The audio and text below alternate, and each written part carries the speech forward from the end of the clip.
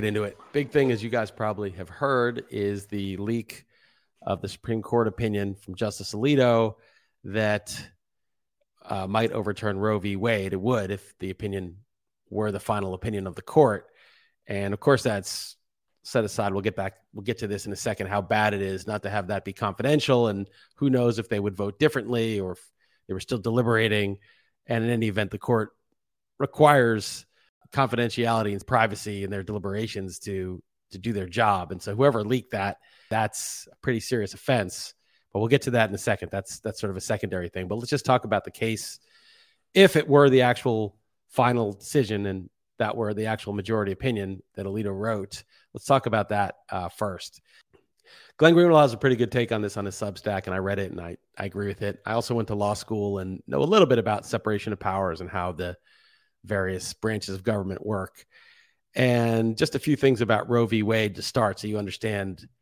If you were just listening to the rhetoric on both sides of this argument, you would not understand what the hell's going on. You would be completely misinformed. So just a little bit of background about the system and how Roe v. Wade fits into it.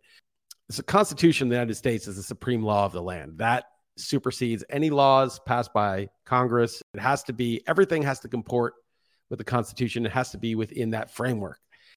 So even though the U.S. is ostensibly a democracy, it's not completely a democracy because the founders were wise to the perils of democracy. And you can see, I can illustrate this pretty easily. Democracy is basically majority rule.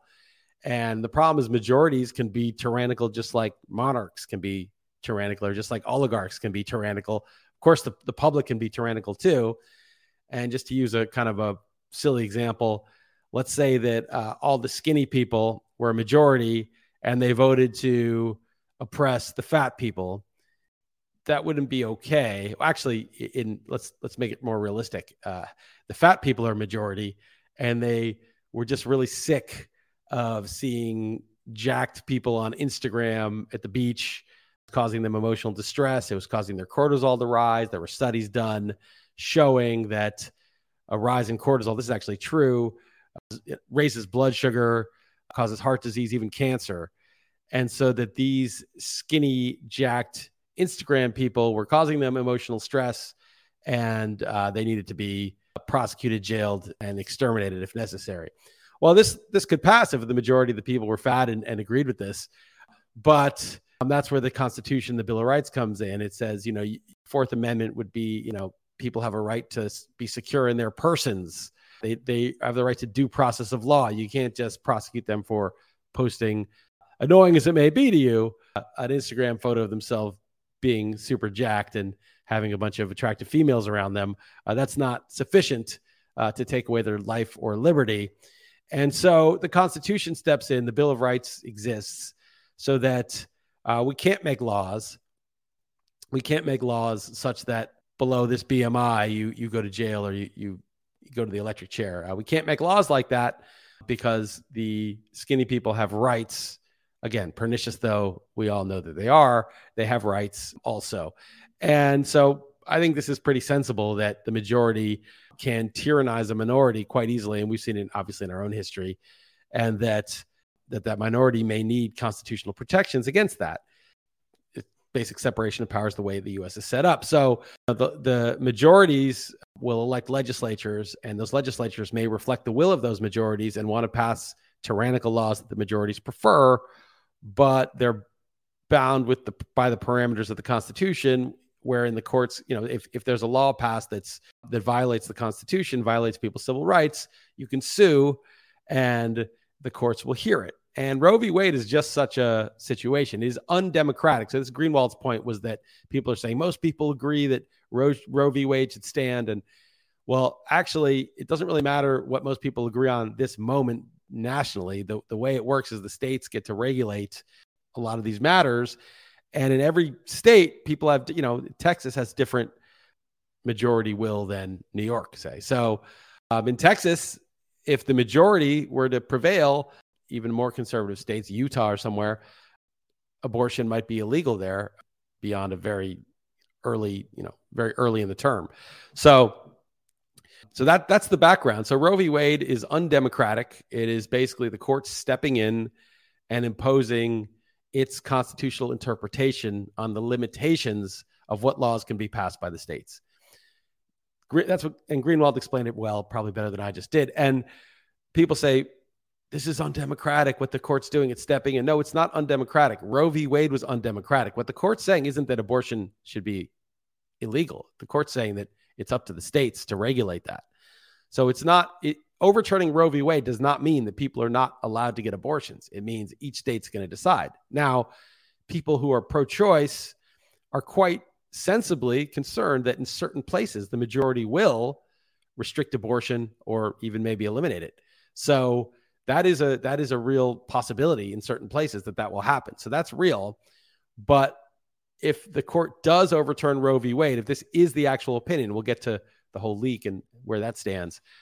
That will not make abortion illegal. That will not do it in and of itself. It will be up to the legislatures to make laws, and then perhaps people in those states could sue again, and they can re-clarify where to draw the line here. But the Supreme Court is an undemocratic institution, and it's by design. It's by design of the founders to guard against tyrannical majorities, prompting their legislatures who represent their interests to make unfair, unjust laws that harm minorities. That's the reason, is the courts can step in and say, not just minorities, but also just harm anybody's constitutional rights, their inalienable rights. So Roe v. Wade is undemocratic. That doesn't mean it's wrong. That does not mean it's wrong. That just means at the time when they passed that law, the justices on that court, the majority, felt that restricting abortion was incompatible with the constitutional protections, that you could not ask a woman to carry a baby within her body to term if she did not want it, provided that you acted before the baby was in a certain stage. So these arguments that, overturning Roe v. Wade is undemocratic. No, it's the opposite. That's what Greenwald pointed out, that the court is undemocratic. The law is undemocratic. That doesn't make it wrong. We have those laws in there to protect rights. That's what the Supreme Court's doing. It's protecting rights. So the argument would be, yeah, it doesn't matter what the majority in Texas wants. This is a right that women have that's protected, and therefore the legislator in Texas is not allowed to overstep that. They're not allowed to do that. That's the way it works. I think that is an argument you would make. Now, what's my opinion on this?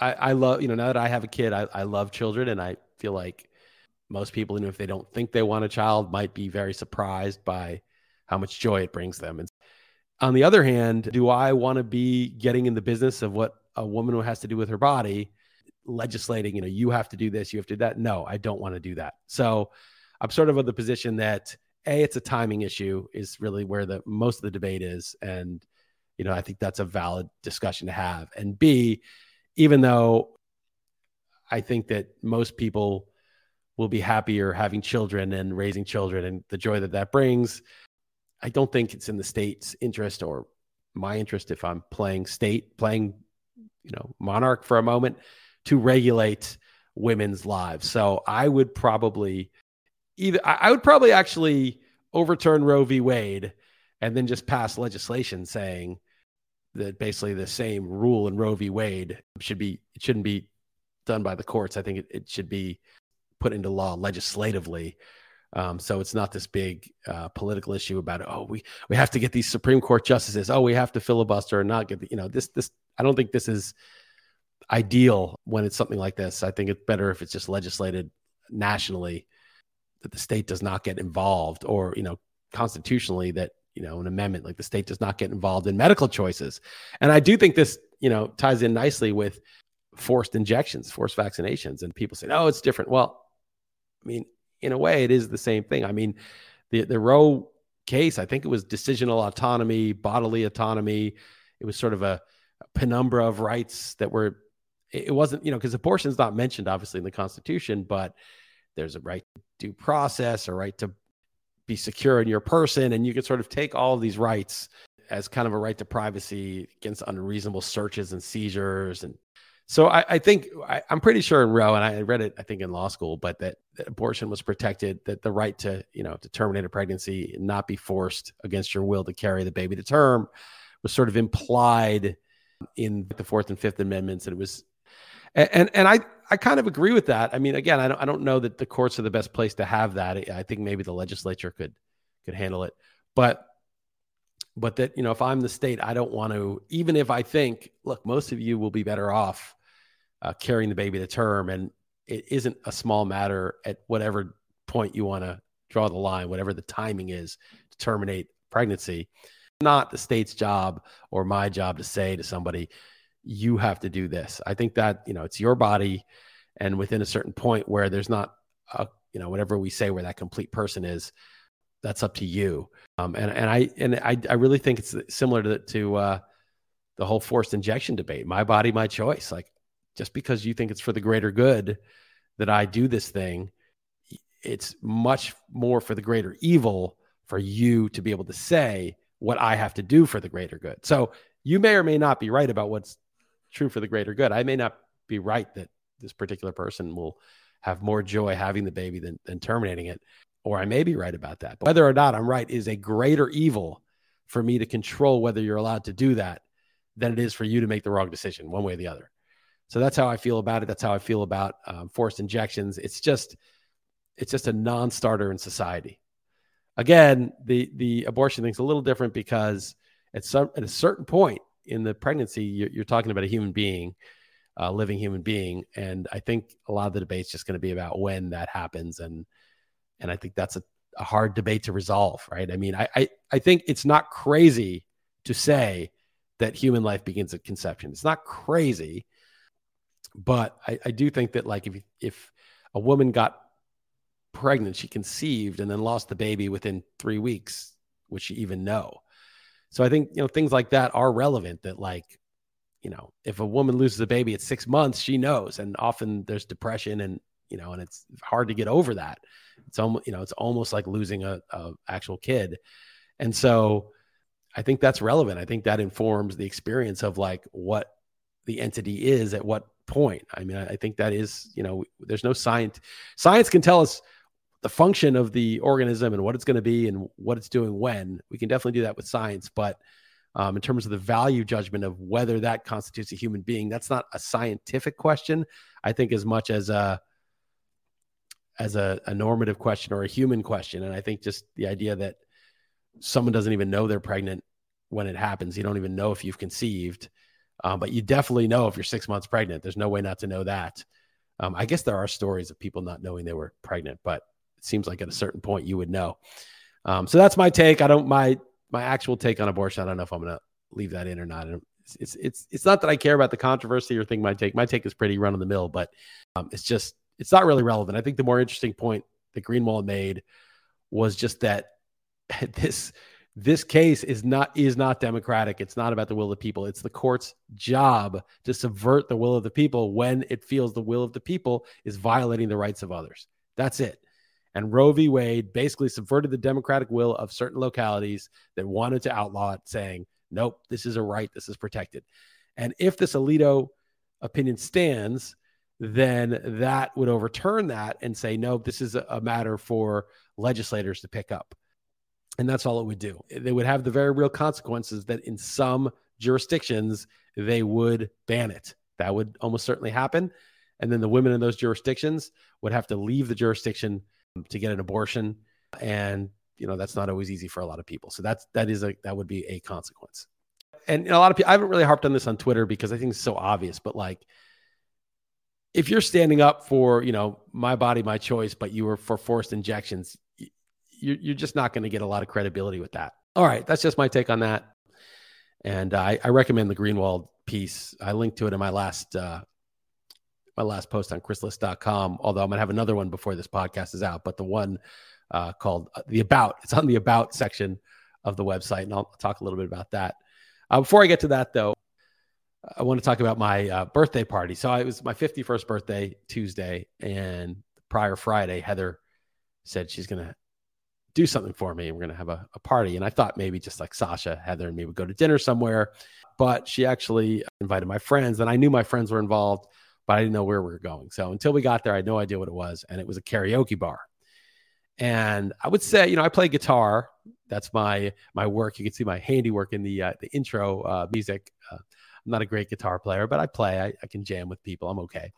And I've sung some songs, like on the acoustic and stuff, but I'm not a good singer. Like at a 1 through 10, I'd say I'm like a 4. Okay. Pretty bad, below average. So I don't really sing very much. It's just not, I don't want to embarrass myself. But we had a private room. And of course, I did a bunch of tequila shots just to get myself loosened up. But it's my friends, and these people are pretty cool, but they're like, some of them, they're all younger except one of them. And they're playing like this, like, the greatest hits wedding stuff, the Earth, Wind and Fire, September, and Flock of Seagulls, And I Ran. And they're like dancing and singing and getting into it.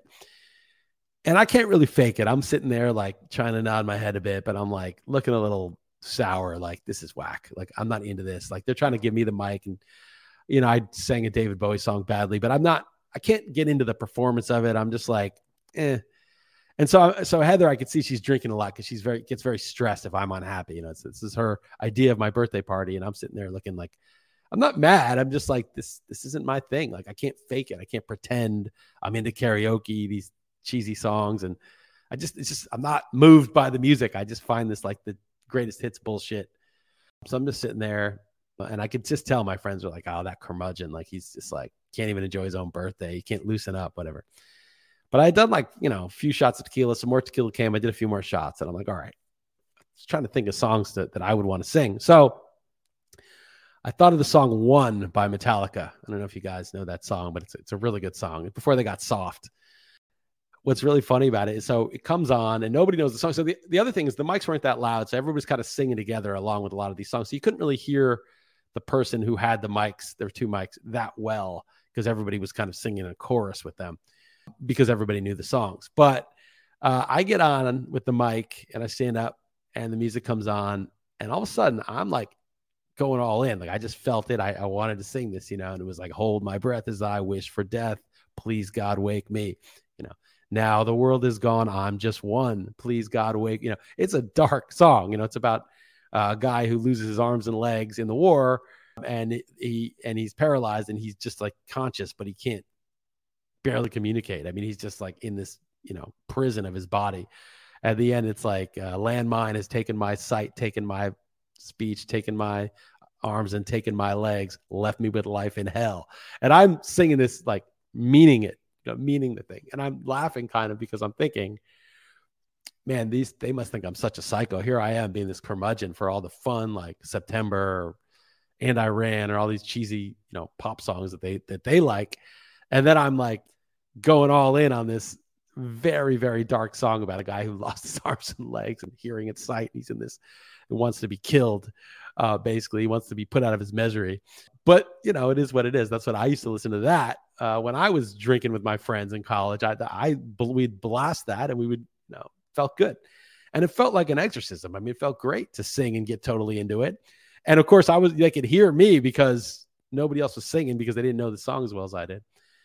And there were a couple other ones I got in. There's an Iggy Pop song, Passenger, which I got into. So there were a couple songs, The Clash. There's the songs I really wanted. They didn't have the deep catalog, but they had Rock the Casbah and a bunch of songs that I could get into. And I have to say, like, I felt really good. I really got a lot of, singing is a mode of expression. I got a lot of demons out by just getting super into it. And I was super into it for the songs that I liked. And it was a really fun party, but it didn't seem like it was going that way. It seemed like, anyway, I thought that was funny. So people thought this was harsh, a couple of people, but the Surgeon General, this guy there's just something about this guy that's so smarmy and like just weak and phony. What's this guy's name? Oh, Vivek Murthy. He's the Surgeon General. And I think he was trying to penalize the unvaccinated. He's just one of these like banality of evil, like administrative loser psychos. There's people that completely soft dude would never rock the boat, but gets put in a position of power and is completely willing to do whatever he's told, irrespective of people's rights. And I was on my other account and I was following someone else, and they highlighted this tweet of his. And this is just perfect. He wrote, during my medical training, I started going to drop-in salsa classes with friends. They were a great way to de-stress after long days in the hospital, and they helped me discover my love for dance. Who's joining me in celebrating #International Dance Day today? I mean, this is a Surgeon General. This is supposed to be a serious human being. And the cliche of, oh, salsa dancing, it helped me so much. I mean, this is the guy that's trying to force you to inject, to punish the unvaccinated, to foment hatred toward the unvaccinated. And he's like this pathetic, not even like I've seen Twitter bots with more personality than this. Oh, salsa dancing, what a great way to unwind. It's like one of those fake dating profiles or something. I love long walks on the beach. I love salsa dancing. I mean, who is this guy? I don't know. It's just, I don't know. I'm picking on him. He just strikes me as like the perfect exemplar of the phony losers that we have running things. God, it just, that thing just, it just really, it was just the perfect thing. So I basically treated like, who are these phony plastic people, these dull-minded walking cliches, dutifully administrating the orders of their masters? And this is once an important job. Now it's a phony job for a fake person that just kind of exists to chime in here to help the agenda get passed. I mean, Surgeon General is supposed to be, a learned, important doctor for the nation who helps guide health policy. This is just some loser. I don't know. It's just pathetic. I mean, so anyway, I thought it was worth highlighting that it's fallen. And it's funny. It's interesting. I read something, and I wish I could find this article. I read this maybe more than a year ago, but it was on Lenin. Vladimir Lenin, the Russian despot before Stalin took over, and he killed 4 or 5 million people himself, Lenin, and it was very brutal. And I really wish I could find this column about him because it's fascinating. But he said he punished the innocent, not just the guilty, because he just wanted people to live in complete fear all the time so that you couldn't even be sure if you were even doing the right thing. And one of the other things he did, and it's actually brilliant, and it strikes me as relevant with this new, absolutely pathetic information czar, that she's like Mrs. Disinformation, and she's like the disinformation czar. Lenin would put total misfits. Did I say this last pod? It doesn't matter. It's worth repeating. They put these weirdos in power, and it actually makes a lot of sense, because if you put people who are serious people in power, serious people have real friends. They are not going to just do whatever they're told. They're not going to commit atrocities because the regime told them to, or they might, but they're less likely to if they have real ethics and ties and they're actually serious people. But you get a total misfit, a total clown in there whose status is completely due to the beneficence of the regime. These people will be fiercely loyal. I mean, these are lost souls who the one thing they got is from this regime. They will do what they are told. And it's actually smart when you are trying to accomplish ends that are maybe not quite constitutional, maybe not quite ethical, to have, they call them NPCs, non-player characters, these really just pathetic people in positions of power. And I don't think it's an accident. You can't put serious people in positions of power and expect them to do whatever they're told. They're going to resist. They're going to have ethics. They're going to have enough self-esteem to say, fuck this. I'm not going along with this. But you get these total losers like the Surgeon General or this kooky disinformation weirdo. Those people will carry out their orders. They will carry them out ruthlessly because the regime is the source of who they are. Anyway, I'm dunking on this guy, not just out of pure malice, because I think these people are dangerous, and the phoniness of him is not just some funny thing to laugh at. It's part of I think it's on purpose. I think it's on purpose that these people are chosen.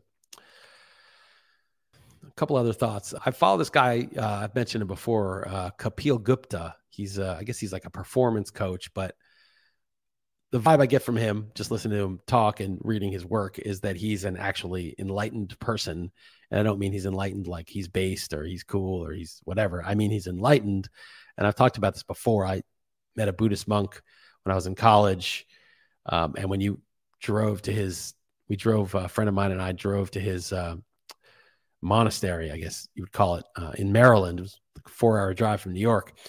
And when you just get out of the parking lot, like you felt like weeping, like the air was so thick with like the energy from the place. And you go in and he's just sitting there meditating, and he's just very matter of fact.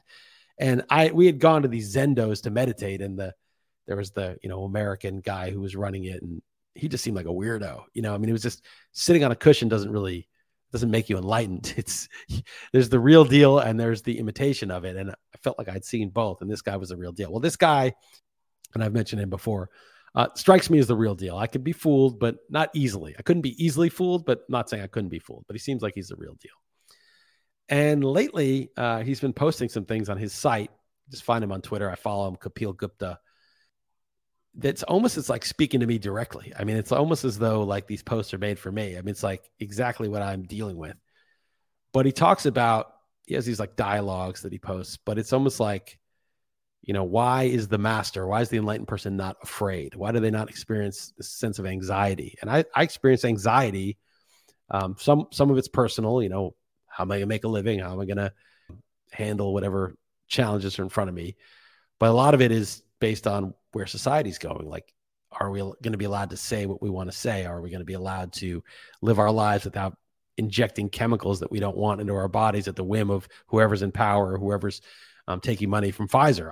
These things make me anxious. I actually, I lose sleep sometimes thinking about things are going south. Where am I going to live? What's a place that, I can avoid a lot of this? How am I going to travel? These are all thoughts that I have that make me anxious. And so that's just a thing. I mean, it's one thing to say, what can we do about it? How do we persuade people that this is a really fucking bad idea? How do we protect ourselves financially and protect ourselves by having a second passport or living in a place where these restrictions are less likely to be in place? I think that's all valid. And I think we should be taking actual action. I think that's legitimate. If there's a threat, you take action. Just because you're enlightened, just because you're not anxious, doesn't mean if somebody's trying to, tackle you, you don't step out of the way. You're going to step out of the way, of course. So I feel like this is like stepping out of the way of someone trying to harm you. So I think these people are actually coming at you to harm you in order to preserve power. And I think we should be doing all these things that we're doing, but it doesn't help me to have a sense of fear and anxiety about the state of affairs. There's nothing good about being fearful or anxious. It's not helping. It's not helping me be more deft at sidestepping the threats. And so he just talks about, why is the enlightened guy free from fear? And why is just about everybody else dealing with some sort of anxiety or fear, or holding it down with some very stringent beliefs, right? You could be like, oh, I'm not worried about this. Everything's fine. It's all on the level. Yeah, Pfizer's just trying to make us well. The government's just trying to take care of us. Why are you so paranoid? I mean, there's like an anxiety for them to lose those beliefs, right? So they'll manage the anxiety by having a belief. I talked about this a couple pods ago, the fixing a belief over the cavernous gulf of anxiety that you have. So they'll deal with that anxiety by not dealing with it. They'll just attach to a belief to it, or a naively religious person who's like, well, Jesus has my back, so I'm good. And they don't want to think about anything. But if you challenge and say, well, how does he have your back? I mean, did he have the back of, this other person who got killed, and they get angry. They don't want to hear it. They don't want to hear a challenge to their belief because it's going to bring up the fear again. And the fear is the thing that everybody's tormented by, the anxiety.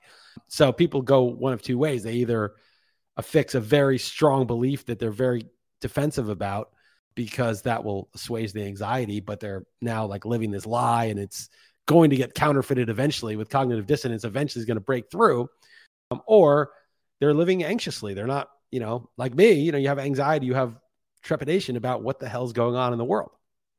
And again, regardless of whether you're right or wrong, the fear is not serving you. The anxiety is not good for you. It is spiking your cortisol, it's spiking your blood sugar. It's putting you at risk of disease. It's disturbing your sleep. It's making you less effective as a person. So he writes about it on his site. And he's just basically, it's just a dialogue where it's like the student asks the master, why are you not afraid? Basically says, yeah, I'm not afraid. He says, but I can see that you're afraid. And it basically comes down to, he's not afraid because he knows something. And the thing he knows is that living your life will bring storms. It will bring difficulties. It will bring anxieties. It'll bring things that you don't want. It'll bring undesirable things that you will want to avoid. And that's part of life. And so he says to the master, he says, "Oh, so you're able to avoid these things?" And the guy says, "No, I'm not able to avoid these things. He's just able to live within them." And I know that sounds really simplistic and obvious, but I think that it's easy to say, harder to live. And when you have stress or anxiety about the possibility of something bad happening, and you're thinking of all the thoughts and how to deal with it and what you can do and how to plan, that's fine. But if you're anxious emotionally while you're doing that, that emotion comes from somewhere inside. It's not in the thoughts. It's in the body. It's, a butterflies in the stomach or a feeling in the throat or a feeling in the heart area or something. There's usually a physical, emotional correlate to the anxious thoughts. And I find that if I can notice that I'm anxious in my thinking and then focus on the physical sensation that's sort of driving me to escape the physical sensation with anxious thoughts and give it attention and just say, okay, this is the feeling. This is that feeling of doubt, this uncertainty. We talked about fixating a belief over the doubt. I almost feel like the task is the opposite. It's to leave the doubt completely unfixed. Leave the itch unscratched. Just feel the itch, the absolute itch without scratching it. You want to scratch it. You notice you want to scratch it. You notice the itch. You notice the sensation of the itch. You notice you want to scratch it. You notice the itch. You focus on the itch. You start to examine the contours of the itch. What does an itch really feel like? How is it? Well, similarly, it's what does a doubt feel like? Is this tightness in my chest? Is it tightness in my throat? Is it butterflies in my stomach? What does it feel like? And is it hot? Is it cold? What's this tightness? Is it like a throbbing? What is the actual feeling of anxiety and fear? And I think if you can just make peace with the feeling instead of escape it through thinking or fixating a belief on it and then not wanting anyone to disturb that belief, I think you get toward the point where no matter what happens, you are calm, you are okay. And yeah, you might get killed. You might get imprisoned. You might get censored. I mean, these are killed and imprisoned is an extreme outcome, but look, World War II happened. There were many millions of people that died in horrible ways. I mean, that happened in human history. People do meet horrible ends. I know I'm not assuaging your anxiety by saying this, but this has happened. I think about this often. Like, oh, that'll never happen to me. This time, no way. But why? Why would it be that way all of a sudden? I mean, those humans that died in the Holocaust or died under the hands of Lenin or Stalin, they were just as human as you. They were just as real as you. They had just as the same feelings and attachments to their families as you do. You don't know what's going to happen, and you should take pains to protect yourself and your family. But and anything is possible. But whether or not it's possible, because anything's possible, you could walk down the street, we're getting worried about something falling on your head or hit by a bus. I mean, having a heart attack, it's all that stuff has happened to people. It's all happened. You're just a person like those people that it happened to, but you can't live like that, right? So what's the solution is not to affix, most people think, oh, I'm not going to get hit by a car. I'm not going to get hit by a car there. I'm not going to die in a highway traffic accident. Why? You easily could. It just takes one crazy person or one person to blow a tire. Easily could. But most people just they put it out of their minds or think, oh, it's not going to happen to me. But what if instead of doing that, you just felt every bit of anxiety completely, just felt it completely to the core and just made peace with it? Like, we're in an uncertain world. There's huge, huge doubts of what my fate is or what your fate is. And just to accept that completely, accept all the feelings about that. And then, take measures, wear your seatbelt and navigate your life such that you're going to try to have the things you want and avoid the things you don't want and protect the people that you care about, but not let your emotions get into the fear. Just simply accept the feelings of fear to the point where the feeling's not even bad. And I think that's possible, where the feeling that you're running from that makes you need all these beliefs, when you actually get into what it feels like, it feels unpleasant and you run from it, but it's actually not that bad. It actually feels good to feel it when you welcome it in and you say, okay, let's let this feeling come up. It feels good. It feels almost more calming and satisfying and relaxing than to avoid it. So, all right. That was just that. I've been reading his stuff and you should read it yourself. I'm probably not doing it justice, but it makes me feel calmer and some ways more resolute to do what I'm doing, because if it's not driven by anxiety, you have better energy and more resolve. Last thing, I talked about this last week, but I wrote it up formally, my about piece, and sort of like, what am I doing here? What's my value proposition? And I talked about this last week, but, people want, if you're going to sell content, it's like, here's my cheat sheet with the winning picks. Here's my stock picks that are going to make you money. Here's my guide to 3 steps to starting your own business and making $100,000. Like, people want that, and they will pay for it if they think, usually it's a scam. It's not going to work, but people want that. I think RotoWire was such a good product because it was just information, that it was really actionable and good, but it wasn't saying, we did have bullshit advertising. Oh, subscribe and win your league. But really what we offered that was most valuable was the information, all of the curated information that we had. And that was useful to somebody, and it could actually help you win your league. And so it's worth paying for. And people, pay for the Bloomberg terminal because it gives them the same thing, but, with financial information. So that will sell. But, I'm more big picture, like what's going on in markets, what's going on in the Federal Reserve, Bitcoin. It's not like, here, listen to this podcast and you're going to make a lot of money. It's not my pitch. If I knew how to make money, I wouldn't be talking about how I'm trying to figure out how to make money by doing my own venture. I don't know how to make money. I'm figuring it out. So if I knew, I wouldn't be doing that. I talked about how health is something people pay for, better health, losing weight. Well, I can tell you how to lose weight. No problem. I'll do it for free right now, which is fast, time restrict your eating, intermittent fast, or just fast for a couple of days. Eat fewer carbs, cut down on the sugars and the carbs, and exercise. There you go. It's for free. Now you know how to lose weight. It works every time if you apply it. And then 3, the other one is how to get laid. And I joked about it that, I'm basically married. I'm not officially married legally, but been with Heather for 11 and a half years. We have a kid, a dog, a house. So I'm essentially married. And I said, dude, if you think I'm dumb enough that if I knew how to get laid, that I'd be married.